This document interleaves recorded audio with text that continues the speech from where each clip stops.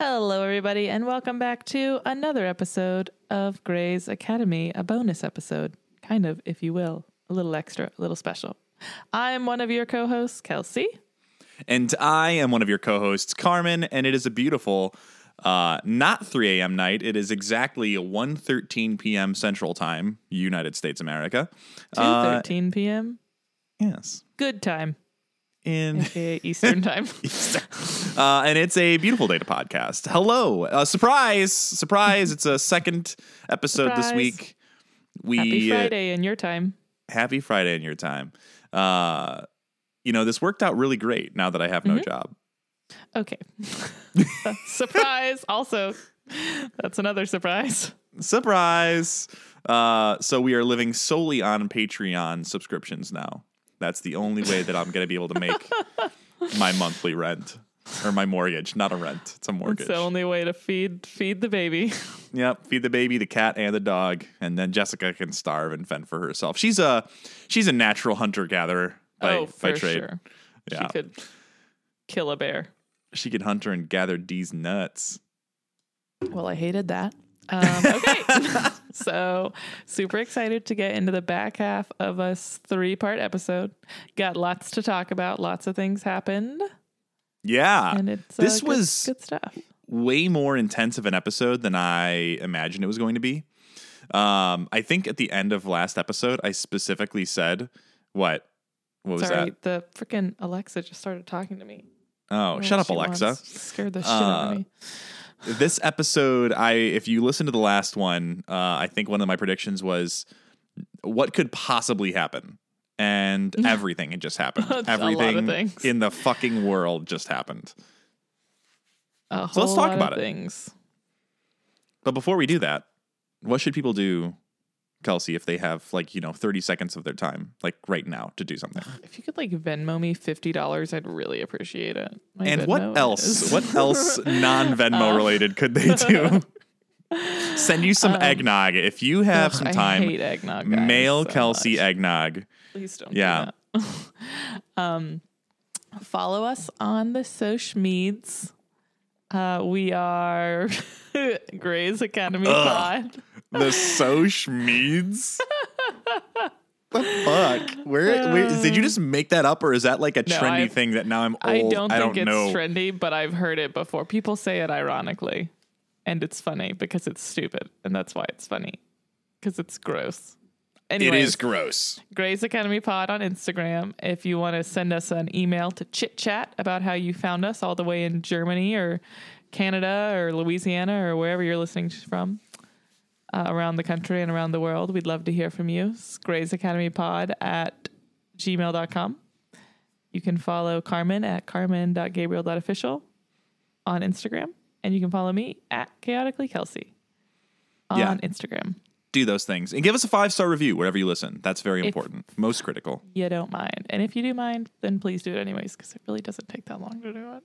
It takes literally not even 1 full second. I think just that the science has come up with the time that it takes to click, and it's 1/4 of a millisecond. It's just done. Yeah. Not even 1 full second. But anyways, so many of those in 1 second. Yeah. We can get so many 5-star reviews in 1 full second. We just need 1 full second cumulatively of all of our listeners' times. Also, be prepared, because on the Patreon over the next week or two, we will have some fan fiction reading that we're going to be doing and live reacting to. One of our Patreon subscribers, Alicia, has graciously sent us in some homemade fan fiction. I don't even remember what it was that I was asking about, but I'm very excited. It's going to be great. Have you started reading it yet? Have you started looking into it? I skimmed it. It's good stuff. Is it good? It's going to be a good time. Is it going to get both of us moist while we read it live on air? Right, don't say that to me ever again. Please. You're right. We're both parents now. We can't say moist live on a podcast. I don't mind the word moist. I hated the whole sentence you just said. Is this fan fiction going to get us both moist? Why? I just said don't say it again. And what did he do? He immediately What if I ask it moist? I forgot you had that. Since I did that. It's been a while. It's been a while. Okay. Anyways, want to hear what This- crazy thing happened and how to get away with murder the other day? Oh my God. That's also on Patreon. Get it together. All right. Okay. All right. This is the 17th episode of the 3rd season. It is the 53rd episode overall, and it is titled Some Kind of Miracle. Carmen. I have information about that. So full disclosure, I have a little bit different information than usual because this is a surprise episode. Obviously things are a little unorthodox. I did not listen to the song before watching this episode, so I'll give you a little bit of the lyrics and how I think they make sense to this episode on a posthumorous kind of way after watching it. But I could tell you that yes. But Some Kind of Miracle was from the album Thankful, and it is by the first ever American Idol winner, Kelly Clarkson, who, let me just tell you, I never watched American Idol, and Jessica loves Kelly Clarkson. Young Kelly Clarkson could get it. She's stunning. Yeah, wow. And the Kelly Clarkson show, I don't know if it's still running, but that was definitely a staple in our house for quite some time. Jessica's, it's like her big, it's like she loves her. Anyways, the album she likes. Yeah. Well, her in general, Jessica loves Kelly Clarkson. I do like Kelly Clarkson. I'm a fan too. I always thought she was very, very funny, and has a good personality, and she seems just like a wholesome human, you know? Yeah, she's quite talented. Yes. Oh yeah. Oh, a wonderful voice. Can't say anything bad about it. This song was released in the United States under the RCA Records contract on April 15th, 2003. The singles off of that album were Miss Independent, Low, and The Trouble with Love Is. So there were 3 singles released off that album. Now, this is her debut album as well. So I don't know if I mentioned that, but this is very important to note that this is coming off of the heels of winning American Idol. So a lot of people were listening in on this. And the album itself did have a lot of charting qualities to it. It didn't, the physical song, Some Kind of Miracle, did not. But let me just go ahead and tell you a little bit about this album. So it reached Billboard 200 number 1, which was great. It reached as high as number 5 in the Canadian Albums Billboard. It reached number 12 in Norway, and in the UK it reached as high as 41. So overall it did really well. Obviously in the United States it was most famous, but it reached double platinum in the United States with $2.8 million. $2.8 million sales of the album. So that's a lot. Yeah. And now the lyrics back to this, when we were really buying CDs or ripping it off BearShare and Livewire, giving your computer just the worst of all viruses. So a couple of lyrics that really stood out to me in this. Where was it? Where was this? Did I lose it already? Oh, this line here specifically, just when I'd given up, you gave me love. My world was tumbling down, you turned it around, baby. That I think is baby. Turn it around, baby. Turn it around, baby. But that specifically stood out to me because I think the whole message of the episode is like, obviously Meredith is broken. She's in a weird spot mentally, but she's trying. The whole point of this episode is trying to figure out who she is, why she's here, not disappearing. She has more to say. And part of the thing that they put in there is her connection to Derek and how he was able to love her and love each other through all of those things that were going on with Ellis. So that specific line in the song kind of stood out to me. And then even Denny, I don't think he uses the word miracle, but he says that it's rare that Derek is the kind of person who doesn't lose optimism and is able to, believe in magic and soulmates and all that. And the next line after that is, you're some kind of miracle. You're a miracle to me. So that's my analysis of the song. This specific one didn't chart, like I said, but that's what I got for the album, and I hope you guys appreciated that insight. Kelsey, back to you with sports. Thanks. Okay. this episode. Okay, sorry. This episode was You went like Macho Man Randy Savage on that one. You went. It's fine. It was great. He's a local Downers Grove treasure here in Illinois. Oh, is he really? I did not know that. Cream rises to the top, brother. Oh my. It's my Macho Man Randy Savage. So this episode was written by Shonda, and she had a co-writer on it. And I found out that this episode, so these 3 episodes were originally pitched as 2 episodes. There was going to be the ferry crash and then this one. And then they realized that the ferry crash situation was going to have to be 2 episodes. So then they brought in this person, this extra person, Marty Noxon, to help co-write this back half of episode. So that was my fun fact. I can't imagine what we've seen taking 2 episodes. Yeah. I don't feel like they stretched it. I feel like it was the perfect length. Yeah. They weren't stretching. She just realized, like, as she was riding the ferry boat, that she was like, this has to be 2. Like, this cannot all go into 1. So, I mean, if she's going to do it, she's going to really, really go hard on it. That's for sure. You have my seal of approval, way. Shonda. This is the Shonda way. And so then it was directed by Adam Arkin. It aired February 22nd, 2007. 27.39 million views. So up like 2 million from last time. So again, probably people had like heard that Meredith was dying and they're like, let's see how they do this. So they tuned in to be like, are you killing your main character? And they were not. But this is the Netflix synopsis for this one. Meredith flatlines and gets a visit from Denny and Dylan in the afterlife. Derek works to bring her back from the brink, which is not true. He does not do that. No, but he thinks about her, which, goes a long way in medicine. You just have to think really hard. That's what this episode has taught me. You just have to really think about loving the person a lot, and they live. That's all it takes. They don't. These are the things they don't teach thought. you in medical school, friends. So listen to us because we are not doctors, and we can teach you something about being not doctors. We will give you a medical degree. It will not be valid, but we could give you one. Okay, so let's dive right in. This recap rather. Sorry, this recap is the Ellis and Meredith yelling at each other fiasco. Denny dying. Dylan blowing up. Bonnie. Do you remember Bonnie? I do remember Bonnie. Did you see that coming? I don't remember her name, but I called her Long Pole Girl. It was Bonnie. Yeah, that was Bonnie. Also, imagine this is the first episode you watch of Grey's, and in the recap, you see a human explode. Like, that made me chuckle because you didn't watch this live. Like, yes, you obviously saw the episode.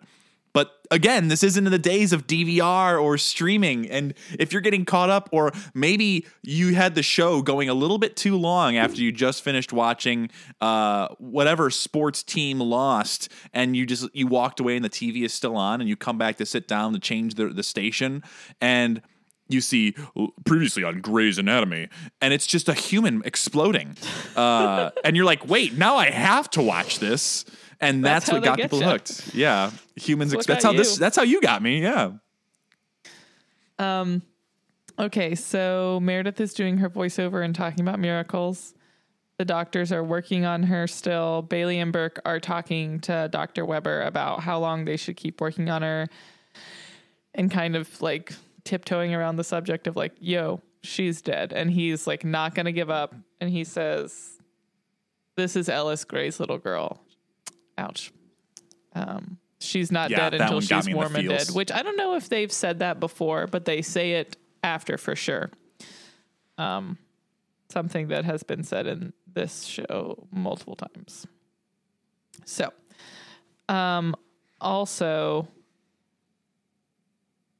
then Addison gets a page, and Dr. Bailey tells her that the interns are waiting outside. So like, she's like, whatever you say to them, like, do a good job, basically. Like, their sanity depends on your delivering of this news. And she does a good job. She does a good job. She does. So she goes out and she's like, or is it later that she goes out? Yeah, it's later. Okay. So this is the first flash to I'm going to call it the vision. I don't know what else to call it. Meredith's vision. What were you calling it? I didn't even call it anything. I just was making notes. Yeah. It's, this is Dead Meredith. This is Dead Meredith, and we'll get live Meredith later, but this is currently Dead Meredith. And I wanted to make a note. Every time we go to Dead Meredith, there is the tolling of a bell. It's very ominous. It's a very ominous sound. And it happens every single time we cut to the dead scene, the dead world. Excuse me. Denny and Dylan are arguing essentially about which one of them is better at being dead. Which is hilarious. This is great. I love that. Yeah, their dynamic is funny, and it's like you never would have seen that ever in the original scenario of the two of them being alive. So it's just interesting. An interesting take on that. And then Meredith is like, is this my brain? Because if it's my brain, then why isn't the dog here? And then the dog is there. And all is right because the dog is there. So she gets to see Doc, and she's all cuddling on Doc, and it's very cute. Dylan goes in about her being dead, and Denny's like, it's like a lot. What you're doing is like too harsh. Like, can you calm it down? And they're like, we don't have time to calm down. And I'm like, okay, like, I know you're a bomb guy, but like, it's fine. Settle. Well, they mention that specific idea of there's not time, multiple instances throughout this Dead Meredith vision. And I didn't think anything of it at first because I thought he was just being dramatic. But then the more and more they're like, we just don't have time for this. And neither do you, Meredith. And I'm like, okay, I don't understand. I'm lost. What's the metaphor here? And we finally get the metaphor at the end, but they didn't really explain it well in that first couple of times. You just click. Yeah. Yeah. But I like Dylan. They should bring him back as a different character. He is very talented, but he was really busy doing Friday Night Lights, I think. He's the coach, the main right? Guy on that show, yeah. Yeah, that's right. Clear eyes, full hearts, can't lose. That might be what they say. I'm actually don't know if that's I think that's what they say. I've never seen one episode of that show. Same. Saw the movie though. Ted McGraw was next on the Carmen and Kelsey podcast. It's Friday Night Lights. Right after we finish all the Shondaland shows, then do Suits, then do Psych, and then we'll circle back to Friday Night Lights. We'll be dead. Okay, so this is good. Denny's like, you drowned. Do you remember that? And she goes, yeah, that sucked. Oh, okay. I mean, I'm sure it did, but how casual. They say she's running out of time. And again, like they are not saying what time for whatever. Addison goes to the interns and she's like, it's not good. So like, prepare yourselves. And Alex goes with Addison to go check on Jane Doe. Christina just like fails to process this situation and just says, nope, can't do it, and leaves. I also read that this was highly debated in the writing room because that's like very bad doctoring. And that's like not necessarily, I guess they went back and forth on whether it was in line with Christina's character to just like leave in the middle of a shift. But they were essentially saying this, if she was ever going to do that, it would be in this situation. So and she leaves. Like, yes. Like not just she's like, I got to go check on patients. She's gone. Yes. She is off the premises and drinking. Again, not great doctoring, but also again, if not now, then when would that ever happen? Izzy is still being optimistically annoying. And then back in the vision, Doc, Denny, Dylan, Bonnie, and Elizabeth, Nurse Fallon. So many people came back. If this was if we hadn't already covered all of these people before, this would have been a wild living in Shondaland. Yes, it would have. So then they're all asking her, and Denny's like, tell me about the water. Tell me about the water, Meredith. What happened in the water? Meredith, what happened? It's a really good Denny impression. Thanks. I think so too. I just need like a shirt that fits me like really well. Like it just hugs my pecs and then hangs really nicely. You forget because all of these people, other than Dylan, the other three, when we see them, they're dying. So they look not great. And they come back in this episode. I'm like, y'all look nice, right? Denny always looks great when he's not in a hospital bed. Nurse Fallon looks like she's not dying of liver cancer. Although, okay, so in the original episode she was in, they say pancreatic cancer. And then in this episode, they say liver cancer. Plot hole. And then obviously Bonnie doesn't have a pole through her and has not been on a train that's derailed. So, and also Dylan isn't in a million pieces. Yes, he's fully intact. Okay, so Ellis is screaming at your best friend Olivia. Yeah, what the fuck? They bring Olivia back for 5 seconds just to get shat on by Ellis? Yeah, everyone needs a turn getting shot on by Ellis. Well, not anymore. What? Okay, Spoiler alert. Mark comes in and he's like, just sedate her. Like, it's a day she should sleep through. Like, her daughter is dying. So, like, just put her under. So then Jane Doe is also freaking out, and Addison like trying to explain to her what's happening. And she's like, just tell my husband to take me home. Like, I want to go home. And she turns to Alex and he's like, I just found you. And she's like, no, and that's when they kind of realize that she doesn't know at all what's happening. Literally anything. And she has 100% amnesia. Does also, not even know her own name. She's messed up. She has just broken teeth. Her face is a mess. Yes, and the baby is fine. Swollen. It's so swollen. I feel terrible because things like that really happen in real life. Yeah. And it's just a miracle, which is a word that they use. Miracles happen all the time, just not when you need them. Miracles happen. Oh my God, they announced they're doing a third Princess Diaries, you guys. It is confirmed. I am so excited. Miracles are true and real because of that. They also announced, never mind, I'm not going to say the stupid thing I was going to say, but okay. Never mind. Yeah, I'm just not going to, never mind. Everything is great. Where was I going with this? Jane Doe. Her face is damaged. Just completely thrashed. But I almost feel a little bit bad for Alex because he cares so deeply, but he also is like, I just can't do shit for you. Like there's literally nothing I could do. And then they're discussing it in the hallway, and I don't remember what exactly that they had said, but I think it was the amnesia thing. And Addison was like, well, yeah, best case scenario, it's just amnesia. Because apparently all the other things I think are brain damage related. Yeah. So, do you recognize this actress yet? Absolutely not. Okay, you will. You will when she isn't like that. Can you just tell me who she is? I can. Do you want me to, or do you want to be surprised? Do you want me to? Am I really going to recognize this actress? I know you've seen movies that she's in. Movies. Okay, movies. What movie? Give me one of the movies that I've seen. Let me see if I can guess it right now. It's a franchise. Star Wars? No. Rocky? It is a franchise you would have not chosen to watch on your own. 50 Shades of Grey. No. Twilight? Yep. Is this Kristen Stewart? Nope. Wouldn't that be wild though? Is this the guy? Is this Edward? It's Robert Pattinson. It's Robert. Is it the Batman? Is the Batman the pregnant amnesia Jane Doe?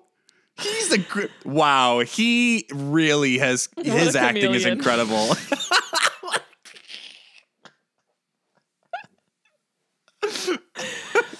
No, it's the vampire mom. Okay, I don't know if I would have recognized her. You would. She has very distinctive features. Oh, okay. No one's as hot as that one sister, though. The one vampire sister. She's the best. Alice. Yeah, I think so. Yeah. Yeah. Just an absolute smoke show. Okay. So, yes, she has amnesia. Robert Addison fucking Pattinson. And Addison and Alex are talking in the hall, and she's like, do you want to like be with your friends, the other interns. And he's like, no, I can't do anything. I need to like be doing something. And he's like, Meredith just, what is it he says? Meredith makes me think that screwed up people have a chance. And that's a big line. He counts himself as a screwed up person. So that's their connection for sure. And yes, I would agree that is a big line. Good Alex episode. Good guy Alex, this one. Good guy Alex. Doctors are still working on Meredith, cannot get her heart to start. Izzy comes in. They're like, what the fuck are you doing? And Burke asks where Christina is, and she's like, she left. And he's like, it's the middle of her shift. Where did she go? And well, she went to the dollar store. Which The is also 99 my cent happy store. my happy place So, too, the dollar store. That's how she's coping. Bonnie and Denny are trying to convince Meredith to listen to them because she, quote, doesn't have a lot of time. And whilst Bonnie is pleading with her, she starts to like, and then like just bleeding from that, injury of the pole in her middle. Right out of her pipe hole. Okay. The worst. That was not intended to be dirty. That's literally what I wrote here. Look at this. What did I say? All caps. Yo, what the fuck? She is bleeding in her pipe hole with 1, 2, 3, 4, 5 exclamation points. Okay, well, it wasn't a pipe, but it's fine. It does not matter. Well, what? It was a giant pipe rail of some sort. She was like a kebabbed. pole, yeah. I don't think it was a pipe. I think it was a pole. Okay, a pipe pole. A pipe pole and pipe hole sound very similar. It's like that episode of South Park when Kanye West is on there and they're like, are you saying fish sticks or fish dicks? It's exactly like that. I just shit my bed. Okay. Let's. Anyway, so then we get the title card like 6.5 minutes in. No. It's 8 minutes and 18 seconds. 8 minutes and 18 seconds, guys. Maybe I didn't change it from last week. Maybe, but also, did you got the recap. You got the recap. Okay. I don't know. So Meredith is trying to work on Bonnie, and Elizabeth and Denny and Dylan are telling her there's no point. Elizabeth is like, it just happens with Bonnie. You just got to wait it out. It's fine. Don't worry about it. Everybody's great here in the dead land. Dylan and Bonnie disappear. It's just Denny and Meredith. And then he's like, do you want to talk about it or do you want to waste more time? Okay. I am making fun of this because saying it now, it sounds very melodrama. The acting in this episode is incredible. Like, it's, oh yeah. When you like talk about it and like say these lines, it sounds really melodramatic, but like they did such a good job. It's so sincere and it's really believable. It doesn't feel melodrama when you're watching it. It feels completely like valid and genuine. So I'm just being the worst. So that's on me. But no, that's fine. I actually think they did a great job. The acting across the board in this episode is phenomenal. Like every single person in this episode did great. Obviously, the writing is also excellent. Yeah, writing, acting, excellent. Also, you know how you and I were living in Shondaland? Mm-hmm. They're dying in Shondaland. They have died, but they still live there. That's how permanent Shondaland is. Purgatory in Shondaland. Our favorite spot to be. I would die there. It was great. Even including having to see Bonnie like just pulsate and then just bleed out of her pipe hole. Kind of seizing. I don't know. Yeah. But it's not like Dylan just spontaneously explodes. Like what? I don't understand why only Bonnie is. It's like Denny just randomly has a stroke and I don't know. Maybe there's a weird metaphor somewhere in herself. Dylan did say that he processed his thing. He's like, I can come and go as I please. Like, I don't need to be here. I don't need to be here for this shit, you fuckers. I think Denny's there specifically for Izzy, essentially. And Bonnie, I mean, she says later on, when we get into it, like, she's like, what happened to me sucks. So maybe she hasn't, like, processed enough to get over it. I don't know. This is a very... That was Into You Like a meta. Train. That was, like, season 1, episode 9, right? It was season 2. It Was was it? original. Yeah, it was, like, mid-ish early season 2, because it was supposed to be the season 1 finale or the That's season right. 2 opener. You're right. It was I supposed remember to you be saying the that. season 2 opener. Yeah. So yeah. Miranda says, like, we've been working for over an hour. Like, we have to assume, like, it might be. And Richard is still arguing, like, she's going to be fine. She's strong. She's young. She's healthy. Christina's drinking. She's drinking at Joe's and showing off all her 99-cent purchases. It's great. She's like, you want some moisturizer? For 99 cents, you can get moisturizer. He's like, it smells like burning. What does she say? That's sugar cookie or gingerbread, whatever she's. Yeah. Gingerbread. Gosh. So she's like, look at this chair. It's so tiny and tiny sized. For 99 cents, you can buy furniture. That's America, man. To which Joe says, that's Taiwan, man. So savage. Yeah. Calling out the capitalism. We love to see it. Joe asks, he's like, hey, that fairy thing, like, that looked pretty bad. Is there a reason you're not working? And she's like, hey, I'm coping. Let me cope. Look at my shit. Yeah, I want you to know that I wrote down this quote. I'm coping, so shut up and look at all my crap. That gets the award for the most Kelsey thing to say in a Grey's episode today. I love Christina so much. This is such a good episode for Christina. I love it. It's one of my faves. Yeah, I wouldn't say that this is a good episode for Christina, but it's an episode, fun episode to watch. Yes, good acting episode, but like she left her great. hospital shift in the middle That's fine. and probably won't even get a reprimand. She's not going to get in trouble. Yeah, no, she's definitely not. I was actually thinking about that because I was like, well, Izzy just came off probation and Christina is now drinking while on her shift.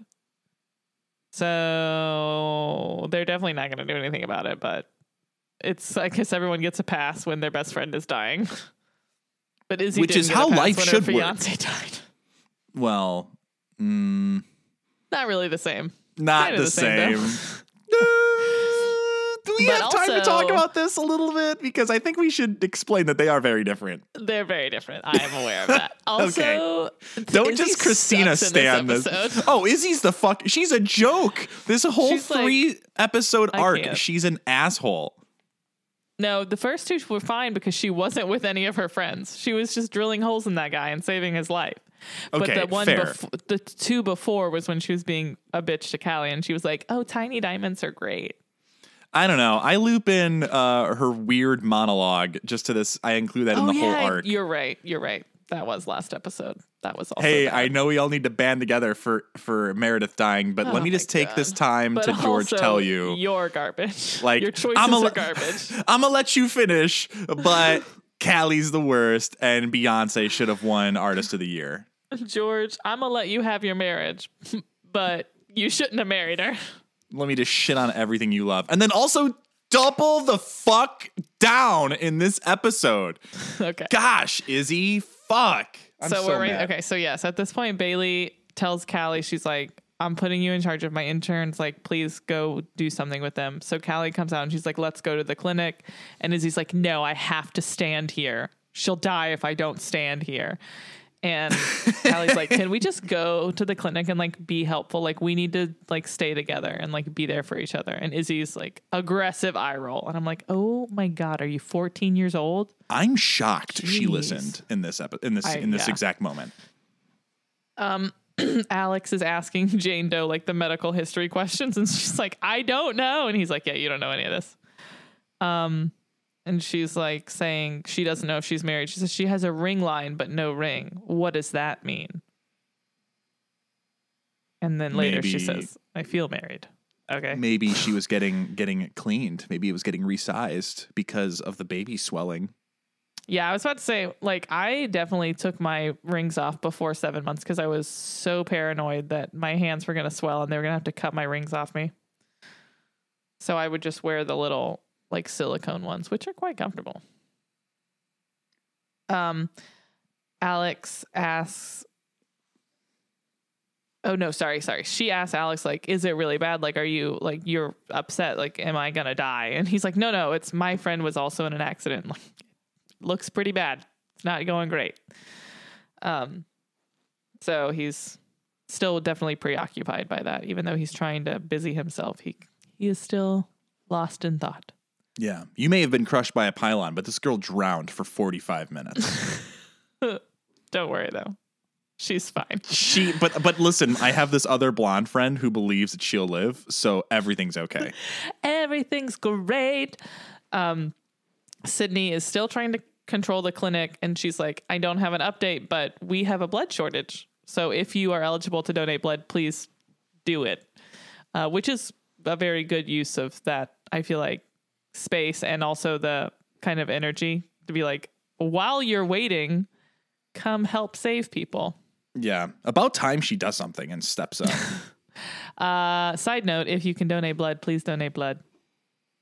It's good. There's still a national shortage. It's not as bad as it was a couple months back, but there's still a national shortage here in the US. So if you're eligible, check out and see if there's a spot near you. They finally rolled back out the big buses that go around, because that's why it's not the only reason. That's a main reason there was a shortage, is because during COVID they stopped doing the mobile units, which would just like go to people's offices or like stores and stuff.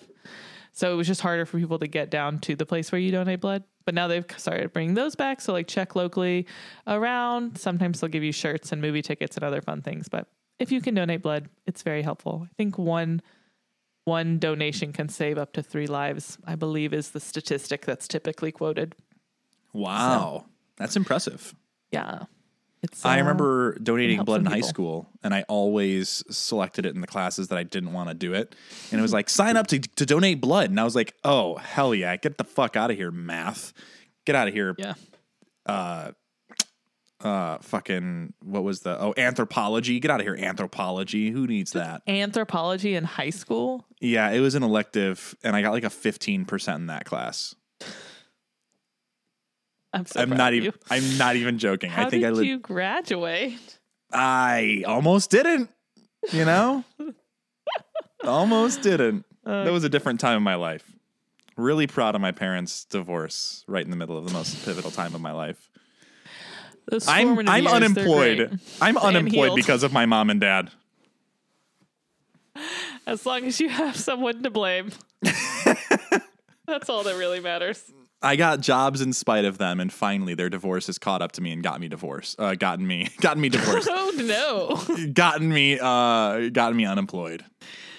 What can you imagine if like you were getting a divorce and this is how you told me? Like on the podcast? What I would just stop recording. I'm like, hey guys, And listen we're up. done. So we're going to get a live reaction of Kelsey, and she has no idea the bomb about to drop on her. Her 2 best friends in the world are getting divorced. This is so exciting. Thanks for coming on this journey. That would be a Selfie.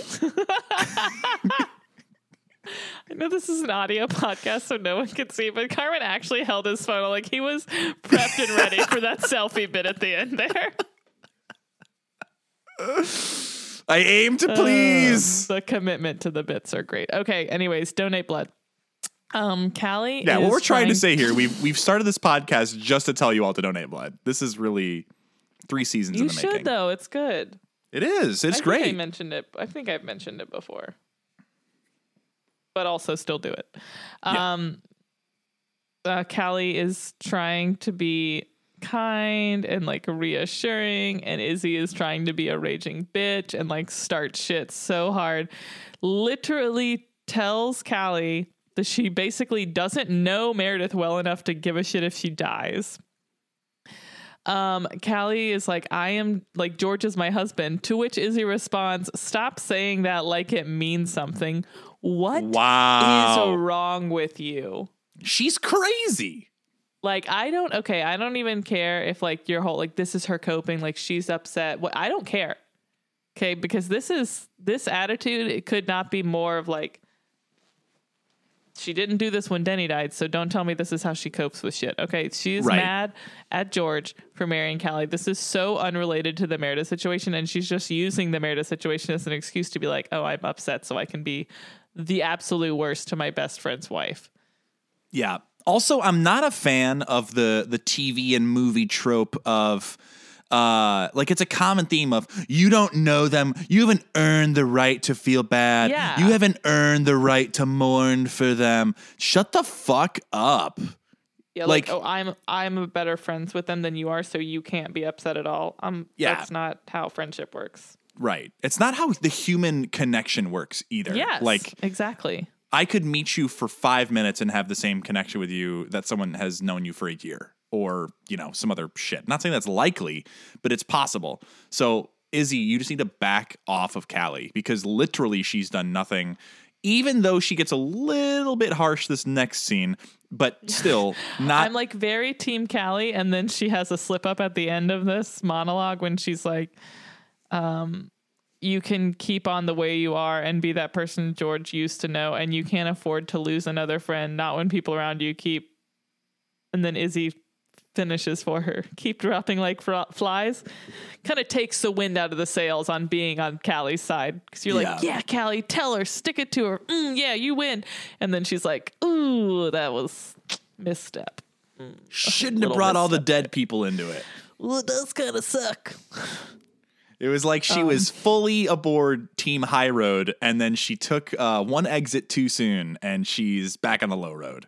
Yeah, she was so close, and then we're done. Denny is still trying to get Meredith to talk about what happened, and Bonnie is mad that she keeps saying she drowned. She's like, "You keep saying you didn't drown. Like you are wrong." And then she's like, Meredith goes, "You were so brave when you came into the ER." And she was like, "Yeah, I was hopped up on adrenaline and drugs. Like what happened to me sucks, and I am fully aware of that now." And this is where we're talking about like maybe she hasn't fully processed, and that's why she has this thing where she just starts bleeding when she gets mad. Like maybe she isn't really fully separated from her death. Interesting thought. I didn't think about that. So because then she says like, "What happened to me sucked, and here you are all happy and perky to be dead." And Meredith is like, "Well, I fought hard and I swam and I tried." There's like, "No, you didn't." Also, this to me is like a very profound line that Bonnie has. How can you be a surgeon and have such little respect for life? Wow. Yeah, that's real deep. I also made a note of quoting that line.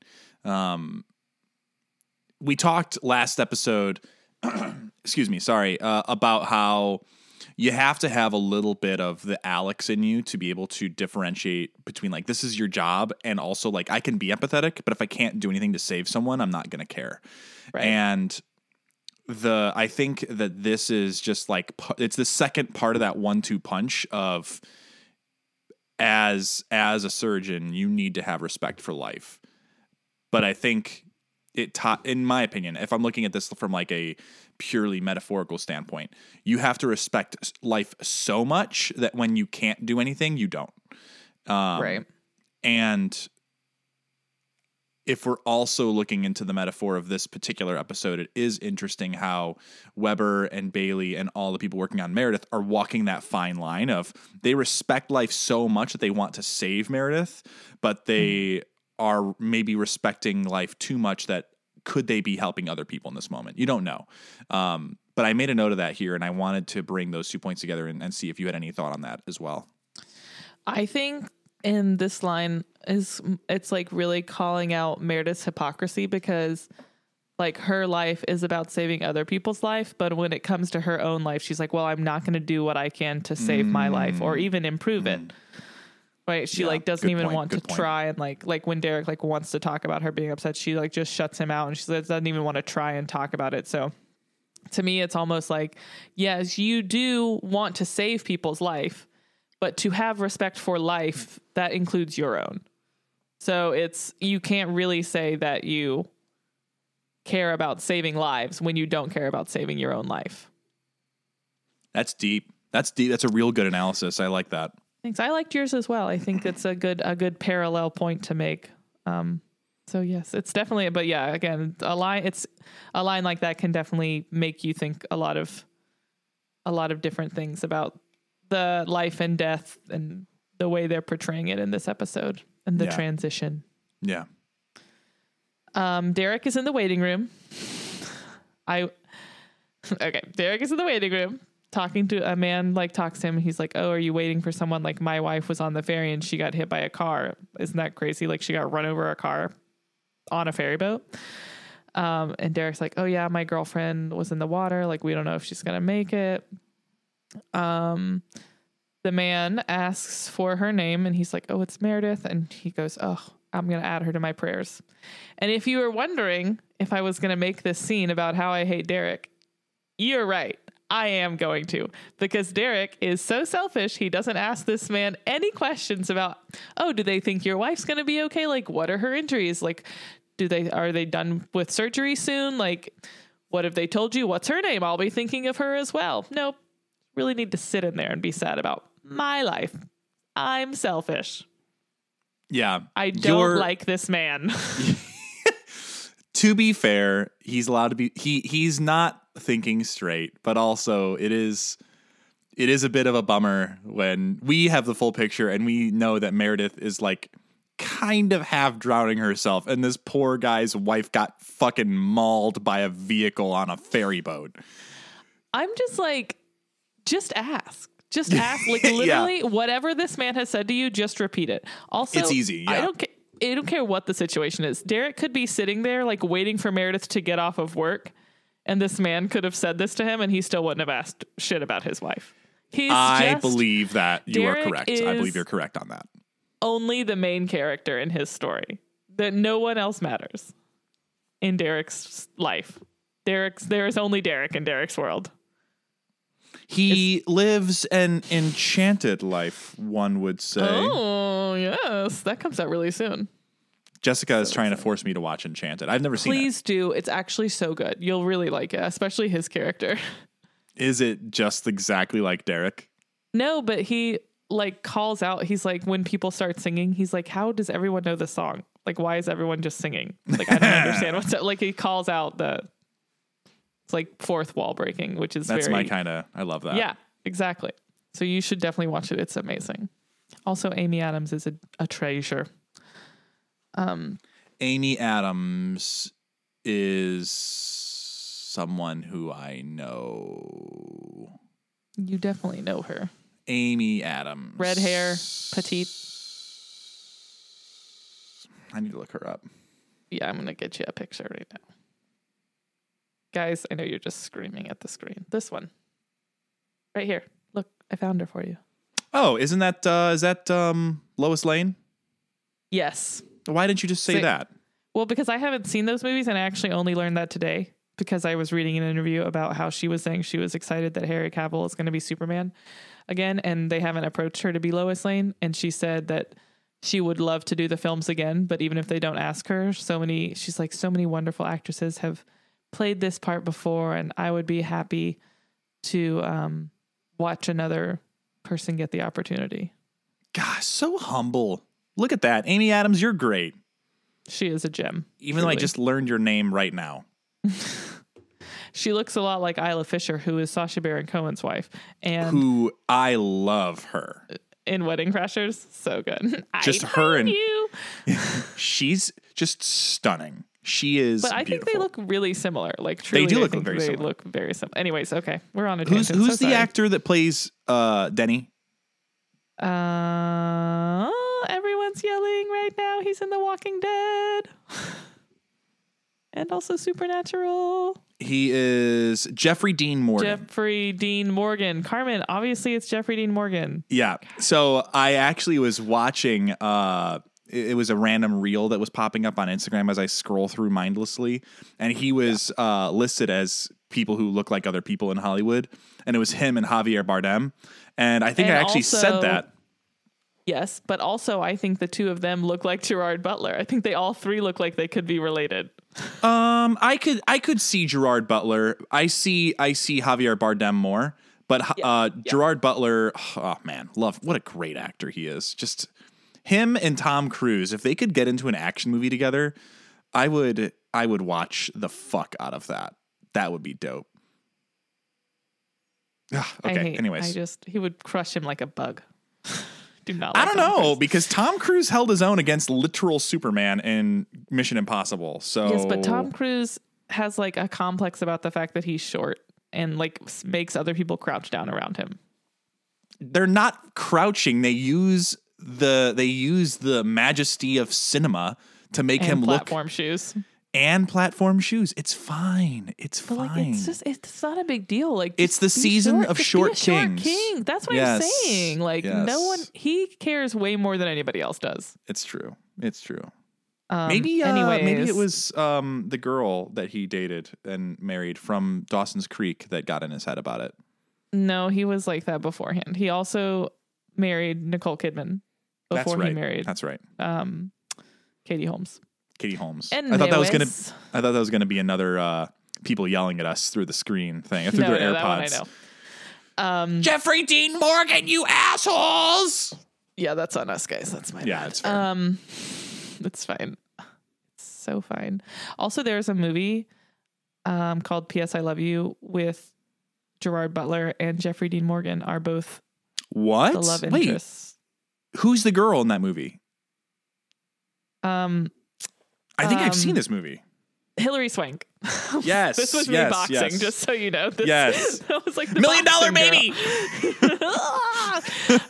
Yeah, Hilary Swank is the main girl. It's one of those things. I'm like, it's a chick flick. It's a rom-com. It is what it is. But I really like that one. And I don't like a lot of them, but I enjoy that one. I'd watch that one again. I listen, I'm a big fan of chick flicks and rom-coms. Jeffrey Dean Morgan plays the guitar and sings in it and has an accent. He's not even on the starring list. You know who they have on the starring list on Wikipedia? Phoebe? Is it Phoebe? Yep. She's number 3. It's Hilary Swank, Gerard Butler, Lisa Kudrow, Harry Connick Jr., Gina Gershon. Oh, yeah, he's also in it. Jeffrey Dean Morgan. Wow, I'm just fucking blind and can't read, apparently. And then Kathy Bates Motel. Yes, it's a stacked cast. That's a pretty big cast. Yeah, okay. If you want to have feelings, watch it. There's a lot of death in it, so heads up. I'm going to watch it. Okay.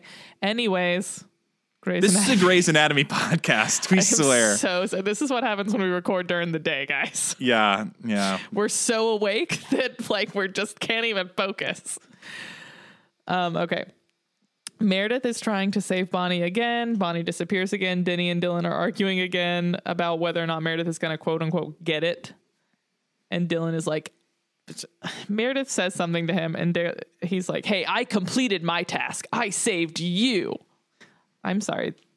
To me, this does seem like it's this moment. I don't think it's what they're trying to do, but to me, it reads like, I saved you. You have to save the world. And I don't think that's what they're trying to do. I don't know why I'm reading it that way.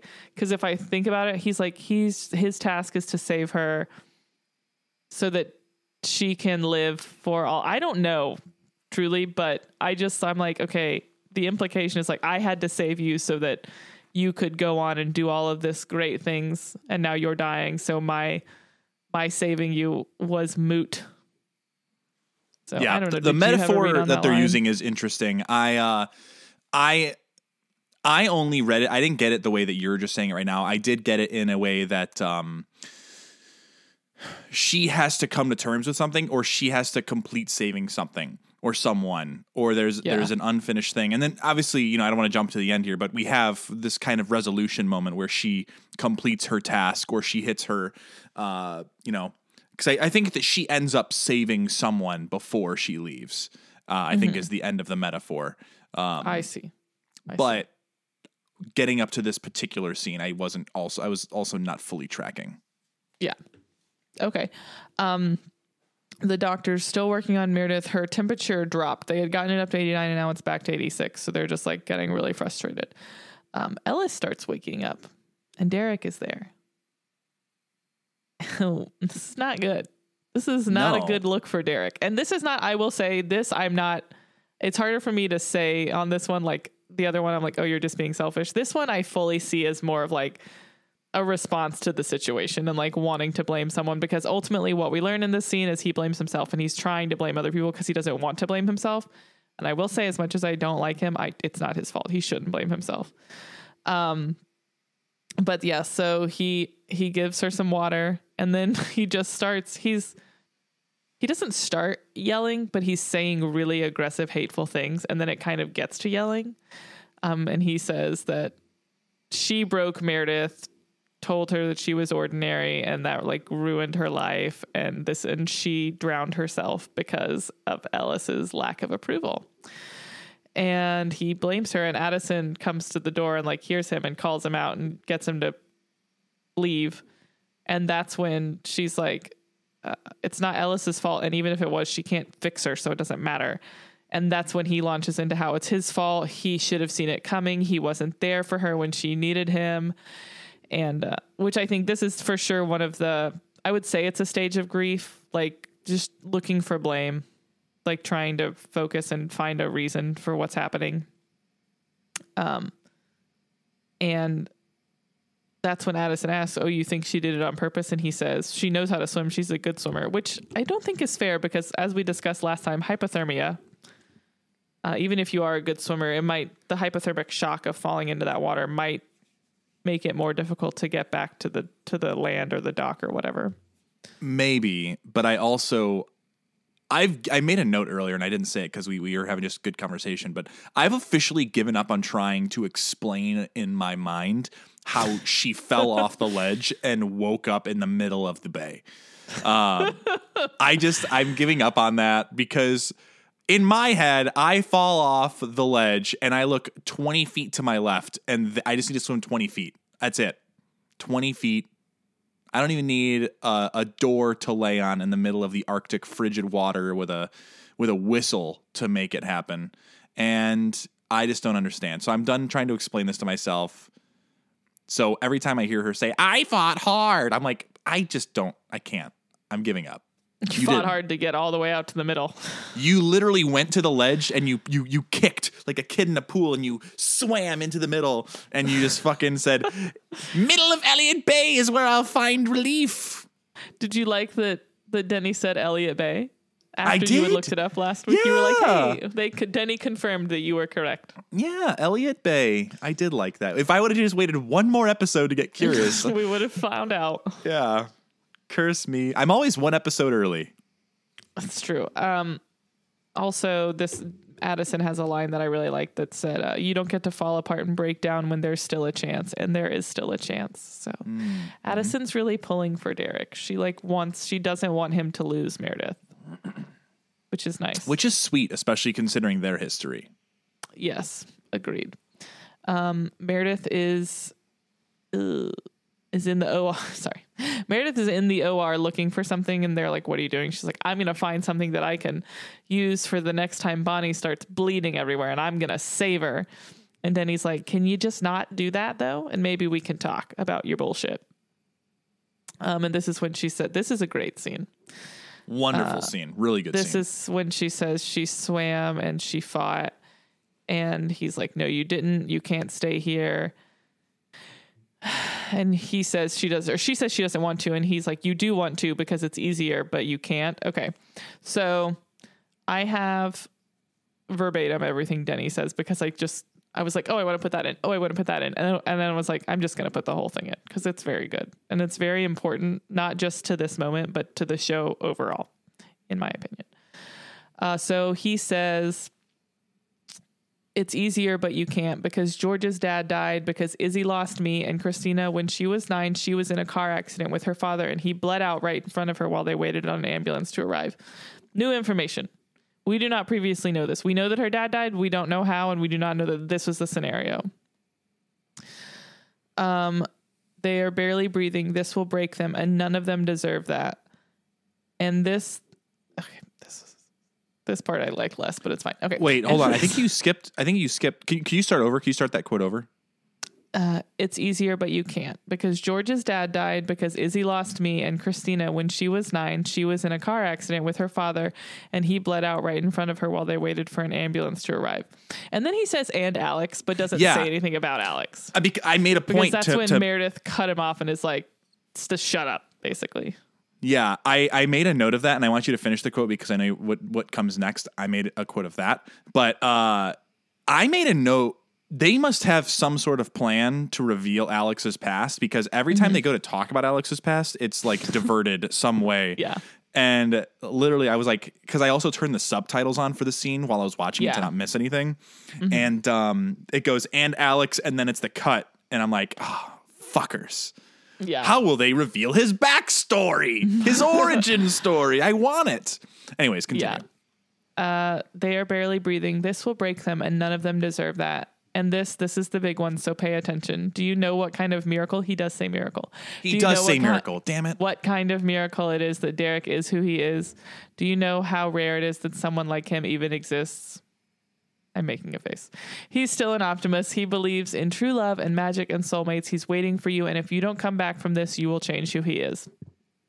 No pressure. Derek is an optimist. Derek is a kind person. I just also think in a relationship, he's not his best self. I don't think he's a garbage. I do say he's a garbage person. I don't think he's a bad person in his core. Just think as a partner, he's garbage, if that makes sense. Yes. And also sometimes other times, like with this man, when he was like, I do think he's selfish, but like, I think you can be selfish and still be a good person. But yeah, when he was like, do you know how rare it is that someone like him exists? I'm like, not that rare. He's just an asshole man. Those guys are everywhere. Anyways, how do you really feel about that? I don't like Derek, but I understand the point Denny's trying to make, that like Derek has been through a lot. Do we know about Derek? What do we know about Derek so far? We know nothing. You don't know any? They haven't said anything about him? We met his sister at one point, and there may have been backstory talked about. I just don't remember. But all we know is that Derek is the brother Mark never had. Okay. I don't know. I'm having a hard time. Yeah, I don't want to say anything, but I feel like they low-key mentioned something. You'll need to Google this afterwards, because if they mention something, I just don't remember it. There's also just so much stuff in this show that has happened that I don't remember already. We are 53 episodes in. If you told me what happened in what happened in episode 1, like if you asked me what happened in the pilot, I'd be like, I remember Katherine Heigl surprising me, and that was it. I don't remember. Tell you the full plot of the pilot right now. It was the girl. It was the pageant girl who fell during her rhythmic gymnastics routine and hit her head, and so she had like a brain aneurysm, and she was having seizures. Her name was Katie Bryce. Yeah, I remember that now. Yep. Okay. Yep. Yep.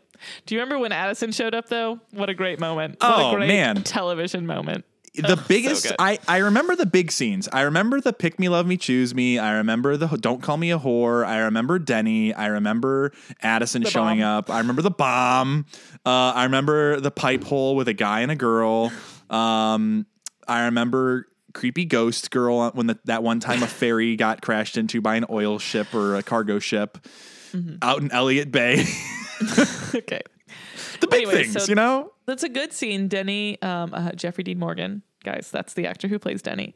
Jeffrey Dean Morgan does a great job with the delivery on these monologues. Convincing, genuine, connection, incredible. So good. Great writing, great delivery. Back in the real world. Can I ask you a question? Please do. Please. Is this the last time we see Denny? I'm not going to answer you. Okay, that's fair. I feel like it's not, but I want it to be because he gets. I don't know. We'll talk about it. The end of this one is oof. Okay. Ellis Spoiler alert. Crashing. All I said was oof. No. I was going to say something. Spoiler alert. I cried. No, you didn't. I cried during this episode. Wow. Yeah. Wow. If you don't give this a 5, I'm going to beat you to death with a shovel. Just shut the fuck up and tell me the things you want to tell me. Okay. Ellis starts crashing. This is when we're doing lots of flashing every which way. Ellis starts crashing. Derek goes back in. Bailey has an idea to do cardiopulmonary bypass. And they're like, okay, cool. Paige Burke. Then Christina is at the bar doing Sudoku. And $2 like, worth of Sudoku. This is $2 worth of Sudoku, and I only paid 99 cents for it. What a deal! I love that. Bert comes and is like, there's no change. I just thought you should know. And she's like, no shit, there's no change. Like, obviously she's going to die and I can't deal with it, blah, blah. This is another great scene. I love this scene. He's like, you should be there. And she goes, I know the science. It's drinking time. And Dr. Burke goes, this is about you and the woman you call your person. And you do know the science. And if she dies and you are sitting here, I can't see you coming back from that. Come and say goodbye to your friend. Fuck. Oh my God. Ouch. So good. And like, what for such a short scene, it's like does so much. It says it's also like, I think paired with the Burke situation with Christina in the last episode, I think this is him like making the connection of like what their bond is. Like, it's not just like, oh, we're friends. Like this is him seeing Christina go through this, is him figuring out why she needs to tell Meredith about the engagement. Yeah, it definitely was closure on that. And I think Burke, regardless, they're going to understand each other a little bit more coming out of these two episodes. And I hope that Burke understands that when she says that's her person, like it carries a lot more weight. Something. Yeah, exactly. Yeah, for sure. Meredith and Denny are talking and she's like, I was swimming. And then I just thought, why? Like, what's the point? So she stopped. So she admits to, like, she was swimming, she was fighting, and then she admits to giving up. Which is sad. So they're sitting there in the hallway and Denny kind of stops and smiles. And Meredith's like, why are you doing that? And he's like, Izzy. And she goes, oh, can you see her? And he's like, no, but sometimes when we're in the same moment at the same time, I can feel her. And I like to think that she can feel me too. Ouch. And he says, but that's all you get are moments. That's all you get on this side. And that's when he disappears and then the hallway starts filling with water. And I think this is kind of when you have the moment of like, oh, this is what they meant by out of time. We don't have a lot of time before you're going to either drown or not drown, even though you already drowned for a million years. It's true. Yeah. But this is the real drowning now. Once you're dead, you really drown. Yeah. You get to drown a second time on this side. Bonus drowning. If you drown in like your life and that's how you die, and you are sitting there in the afterlife and you're just like chit-chatting with God and the devil and they're trying to figure out, hey, like, we're not going to tell you where you go yet because plot twist, you got to go fucking drown one more time. What a fucking shitty way to die. What a fucking garbage. And also, it's like one of my nightmares. Yeah. And also, obviously, I just mentioned a very black and white version of the afterlife that I personally believe in. Obviously, we have no idea what the afterlife looks like. So whatever you believe, just, imagine you're drowning again. Yeah, you're free to believe it. Just you're drowning again. It's fine. Everyone drowns. I just like drowning's my nightmare. Any scenario of death where you like know that you're dying while it's happening is my nightmare. Drowning, burning in a fire. I was going to say, so interesting that they're like the opposite, but the same. I actually have been reading a lot, and this is I don't want to talk too much. We've already done a lot of rabbit holes in this episode. We are tangenting like crazy. I was reading this article about giant squid the other day, and I was like, what a fucking... Can you imagine a giant squid coming up to you? You're just in the ocean. You're going for a swim, like a mile off the beach, and you're just like boating with some friends. And all of a sudden, a gigantic squid comes up to you and goes, "Remember those sushis that you ate? Yeah, those are my brothers." And then it just takes you down into the depths. This is why I can't get Carmen to agree to go on a cruise, guys. Because he's too busy reading and scaring himself from the giant squids. Listen, there are squids out there larger than cruise ships, okay? I don't know what to tell you. Actually, that's not true. Cruise ships are probably true. I'm going to be legit. I mean, maybe we just haven't. The ocean is massive, literally. It is. There's so much of the ocean that we don't know shit about. It's terrifying. Yeah. Did you ever watch The Meg with Jason Statham? Stop. No. Okay. All right. It's a scary movie. I don't watch those. Well, it was good because there's a shark. I don't like sharks. Okay. I like the ocean, so I can't watch shark movies because then I won't go in the ocean anymore. Oh, that's what ruined me, I think. I've never seen Jaws. Okay. Anyways, so the water comes. George and Izzy run into each other in the hallway, and he's like, "What the fuck did you say to my wife?" And she's like, Go off, George. She's Fucking like, do I can't it. lie about how I feel. And he's like, "Actually, people lie all the fucking time. So why don't you just start lying? That would be great. We would all really appreciate it." But this is like a little like, what? Why are you? He gives in, and I don't like it. He's like, "Well, if I am making a mistake, I'm going to need you. So stop being a jerk." Don't give her that. Don't give her the satisfaction of that thought. Right. But that wasn't the whole thought. The first one is, if you're wrong, you're going to look like a jerk. And like, I'm not going to be in your life anymore. But if you're right, like, I am going to need you, and you're making it harder, and you're taking that away. I don't know. That was a really good scene by George, because it's basically what you and I have been saying this whole time. Like, what's the worst that can happen by just not fucking saying every piece of shit that comes to your mind when it comes to Callie? Just don't say it. It's not hard. Yeah. Sometimes it's hard, but it's not that hard. It's not that hard. It's not that hard. I never tell Jessica that I hate you. Right. That's a lie. I tell her all the time. Oh, okay. But it's Cool. it's the best kind, No doubt. Yeah. It's the endearing hatred. The hatred, like when you hate your best friend, you know what I mean? Yeah. Maybe this is maybe Izzy and Callie are future best friends. Maybe that's the prediction you can Official throw down. Carmen prediction is Izzy and Callie become best friends by next episode. That is a good one. Okay, so Derek is working on Ellis, and he's like, Paige Burke, and they're like, he's with Meredith. They get Meredith's temperature up. And they're like, okay, well, she's warm now. So then it flashes to her in the afterworld. She's like, I do want to go back. I don't want to stay here. Ellis is dying also. Meredith isn't waking up. Weber is about to give up. But then she has the VFib, so they shock her. Bailey yells at Meredith and is like, don't give up. She's like so desperate for something to happen. Christina comes in, and they're like, what is happening? This is lots of flashing, so I'm just going through it really fast. Meredith in Dead World is panicking. She wants to go back. She's like, I can't stay here. It's not enough. Moments aren't enough. Sees Ellis in the hallway, so she goes out to her. Christina's holding on to Meredith's feet and like crying, and she's like, try again. And they're like, well, and she's like, try again. And they're like, oh, okay, we'll try again. You bring up a great medical point there, Christina. Wonderful. Let's do this. That's a good argument. I didn't look at it that way. Meredith walking towards Ellis. Derek is trying to save Ellis. Ellis tells Meredith she shouldn't be there.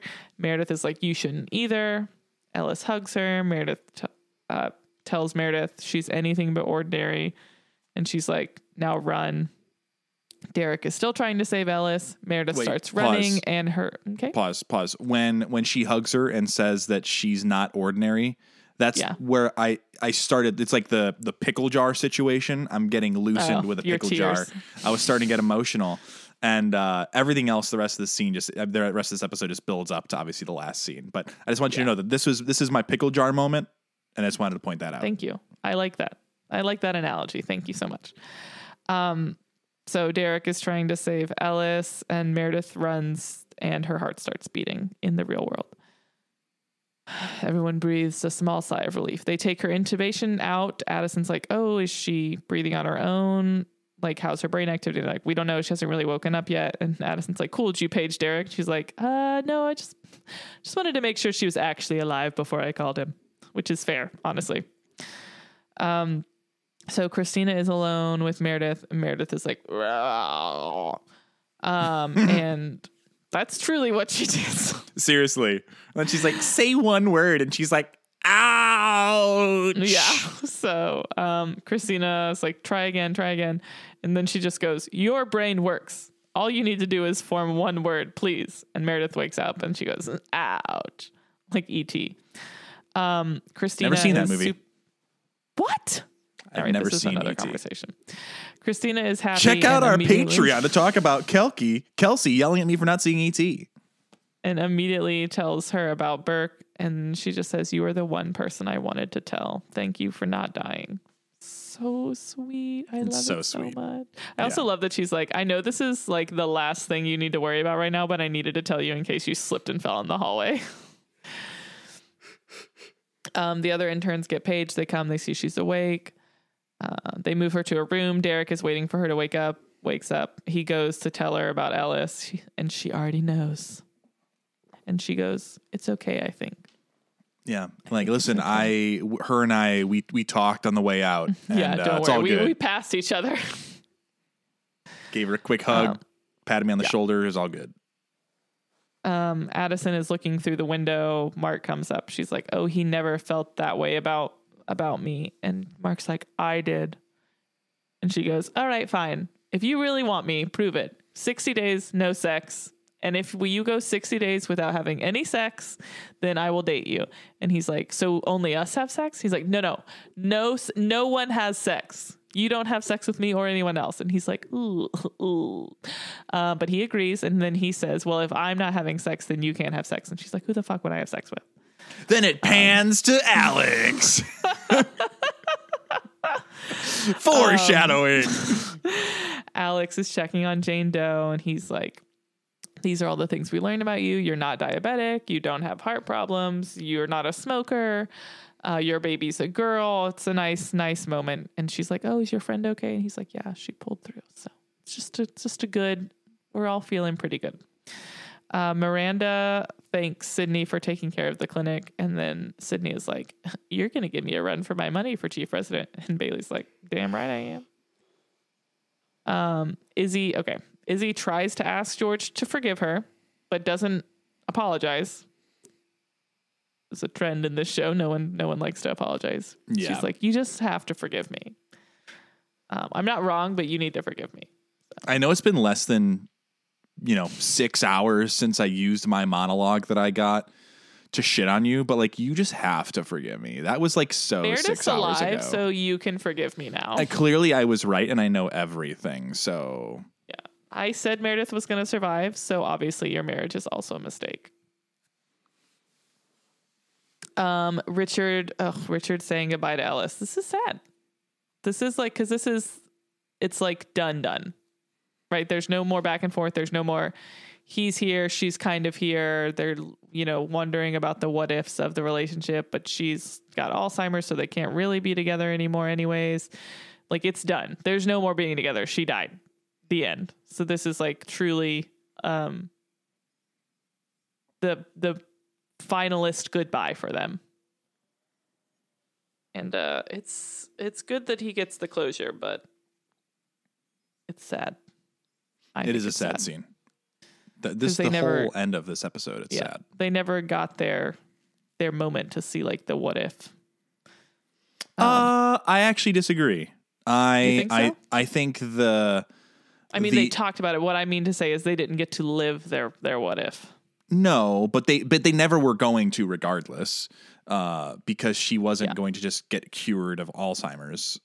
But I think, to me, the real end of their story was the last moments they had while she was still lucid. I see. That's how I view the end of their story. I see. So it's unsettling. I can't imagine sitting so calmly next to a dead body and saying all of these things. But I'm not a doctor. So then we see Derek cuddling Meredith, and then we get Izzy leaving the hospital. This shot is so beautiful. Like, cinematography, like, stunning. Like, she's walking one way, he's the other. He's got the glowy afterlife glow. She's in the real world. They like freeze. They're facing opposite ways, and the camera just fully pans like a full 360 around them, and they both kind of have the same like inhale, like moment of feeling each other. And then she just like walks away, and he just stands there. And I got goosebumps while watching it, and I also got goosebumps again just describing it to you. As much as I do not like Izzy, that is like such an impactful moment, and like really, really well done. Like, with no words, like such a good moment. It's sad and beautiful and incredible, and it just makes you think about people leaving and not really being gone. And then the episode is over, and Carmen had feelings. I did. I was not expecting to feel that way. I think it was just a lot of things happening leading up to it. The last like 8 minutes of the episode. Yeah. because you And get also maybe in your life. I don't know. yeah. I mean, nothing in my life. I don't know. I've never been through any traumas, so I imagine that I'm only healed. I'm I am healed from traumas I never even had. yeah.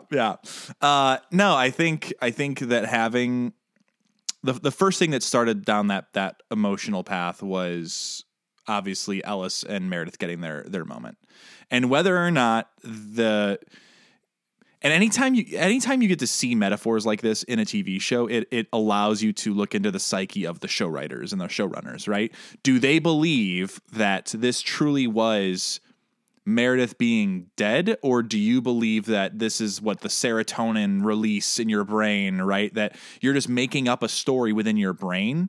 Who knows what these writers actually believe happens when you're in this dead state, this comatose, non-functioning body state. But either way, Meredith gets the healing. She gets this closure, not necessarily healing, but she gets closure. Yeah. And then taking it all the way through to the next step of, and you bring up obviously that good point of, people who pass on who aren't really truly gone. That's a good metaphor for that there, and a good commentary on the afterlife. And if people choose to stick around to be with the people that they cared for in this real world, this living world.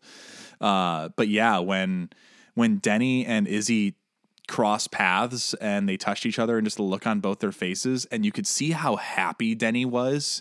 I got emotional, and it was one singular tear, and it was just very it speaks to the quality of the artistry done. It's writing, acting, filming, like all of it. It almost makes me feel bad for all the shit talking that I give Izzy for how much she loved Denny in a short amount of time, because listen, how much he loved her as well. I don't think that they didn't love each other. I just think we weren't shown enough to believe it the way it was presented that we should be believing it. Which I agree. But it was really well done, and it makes you just think, well, fuck, I don't want to lose people that I love. I don't want to lose people that I'm close to, that I care about. Just a great episode ending. Wonderful wrap on that. Rate it. Don't yell. Oh my God. It's not a 5. Oh my God. It's so a 5. You're so wrong. Listen, it is a 4.89. It's a 5, Carmen. What's wrong with you? It made you cry just because no one exploded. That's the only reason. They brought back the person who did explode. And how is that not good enough? Bonnie bled 3 times, and this guy didn't explode once. And I'm not gonna. Meredith survived her 4-hour drowning episode, and you're not gonna give this a 5. No, I'm She not. saw Ellis in the afterlife. Okay, all right, it's a 5. I'll allow myself to get bullied into being a 5. I'm not bullying you. It's a 5. It's okay. Listen, all right. I will give it a 5, but I want to put an asterisk that it's the only 5 that I will ever give out moving forward without a dramatic bomb explosion death. You're not really being fair to the show. Okay, all right. Only give 5s fine. if someone explodes. They can't do that same storyline 100 times. I'm not saying 100 times. I'm saying once per season on average. That's gonna be 100 pretty soon. Yeah. No. Okay. So I will generously round up those 0.11 points up and give it a 5. Yeah. I was not expecting to feel all of the emotions that I did in this episode. It was greatly written. There are still things that I'm frustrated about. I am still obviously frustrated with the way that Izzy decides to just fucking shit on George and Callie. Yeah. That's our job, is to shit on George and Callie, not Izzy's job. Exactly. So that was really, and I will say I'm very excited for the Mark and Addison storyline. I'm curious how that's going to go. I don't think that they'll actually end up together or it'll happen, but I'm curious, very curious. And I'm glad that Alice's storyline is over. I'm glad that her suffering, even if it is fake in a TV show, is over. So she's at peace, and that's good. So yeah, overall, I'll give it a 5, and then I think we could rate the arc after I hear what your ranking is. Oh, that's a good idea. Yeah, also a 5 for me. I don't have much to add. Just like again, writing, acting, cinematography, all of it is so good. Definitely a really good wrap up to the arc that we've been seeing. Definitely better than the other 2 episodes. I mean, the other 2 episodes were good, but this one's just a lot. Like, it's just above and beyond. It's something so different. And to get to see it, it's really great. And just so well done. And yeah, they didn't like get too crazy specific with the afterworld aspect of it, but I think it still would connect with people of really, I think, any belief system about what happens afterwards. So I think that's good as well. And yeah, I just think it's wonderful, even though some people in it are the worst character wise. Overall, it's just such a well done episode. I can get over it. Yeah.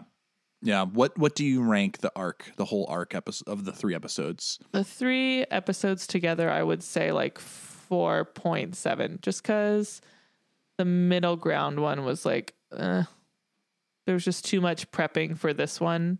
And also we were just like, how long has she been drowning? Yeah. It was, again, not bad, just it was fine. But the first one was great and this one was great. So for me, it's like a 4.5. Wait, 4.5 or 4.7? 4.6. Okay, 4.6. Because actually, in the middle of those 2. 4.6 was my exact rating. Well, there you go. I got there. Yeah. We both peer pressured ourselves. You peer pressured me up 0.11. I peer pressured you down 0.1. So we're even. It's a wash. It's fine. Yeah, the arc for me, honestly, the only thing in that middle episode that was stupid is Meredith drowning for 40 minutes. Everything else, actually, I really enjoyed. I enjoyed the buildup of the Christina and Burke tension. I enjoyed Izzy setting herself up to have egg on her face. I enjoyed maybe not the creepy girl and all that, but there was a lot of things I enjoyed about last episode, and that was the really big bummer for me. But the end, the closing chapter of this, and I think they couldn't have closed these 3 episodes with a more perfect scene with Izzy and Denny. Yeah, like that. This is going to be a core memory event of this TV show for me moving forward. That scene between the 2 of them. Yeah, and I think also what's great about that scene is I don't think you don't really see it coming, because like Izzy hasn't, like, obviously Denny was like a huge part of this episode in Meredith's journey. But Izzy's just kind of been having a normal time in the background, so I think you don't really see something like that coming. So then it extra comes out of left field and hits you right in those feels. Yeah. Yeah. But yeah, that was it. This has been our extra special surprise Friday episode. Surprise! We hope you've all enjoyed it. This is what happens when we record in the day. So sorry about that if it's a little extra tangent-y. But this is also like just a big episode. It's gonna have a lot of conversations about it. Remember to follow us on the Soch Meads, Carmen's fave place. Totes my goats, Soch Meads. You can email us at graysacademypod@gmail.com. You can find our Patreon link in the episode description and in our Instagram bio link tree. Please continue to share and tell your friends all about us. We are really enjoying doing this episode, and we're really hoping to be able to bump up the amount of content we're distributing. So we could really use your continued support, and we so appreciate the support you've been giving up to this point. But if you are skipping down the streets and you see Carmen, remember, no spoilies, don't spoil it, but do have a conversation about the things that happened all the way up until this point in the show, and quiz me and see if I remember, and just start naming patients and we'll see if I remember them, and just, sing Living in Shondaland to me. It'll be great, and we'll have a wonderful time. And besides that, we appreciate you guys. We appreciate you all. We will see you all next week on Thanksgiving. And we'll see you all in the next one. Safe travels if you're safe traveling. Travels. Yeah. And just, be safe on Black Friday, all that stuff too. So, all right. Happy Thanksgiving.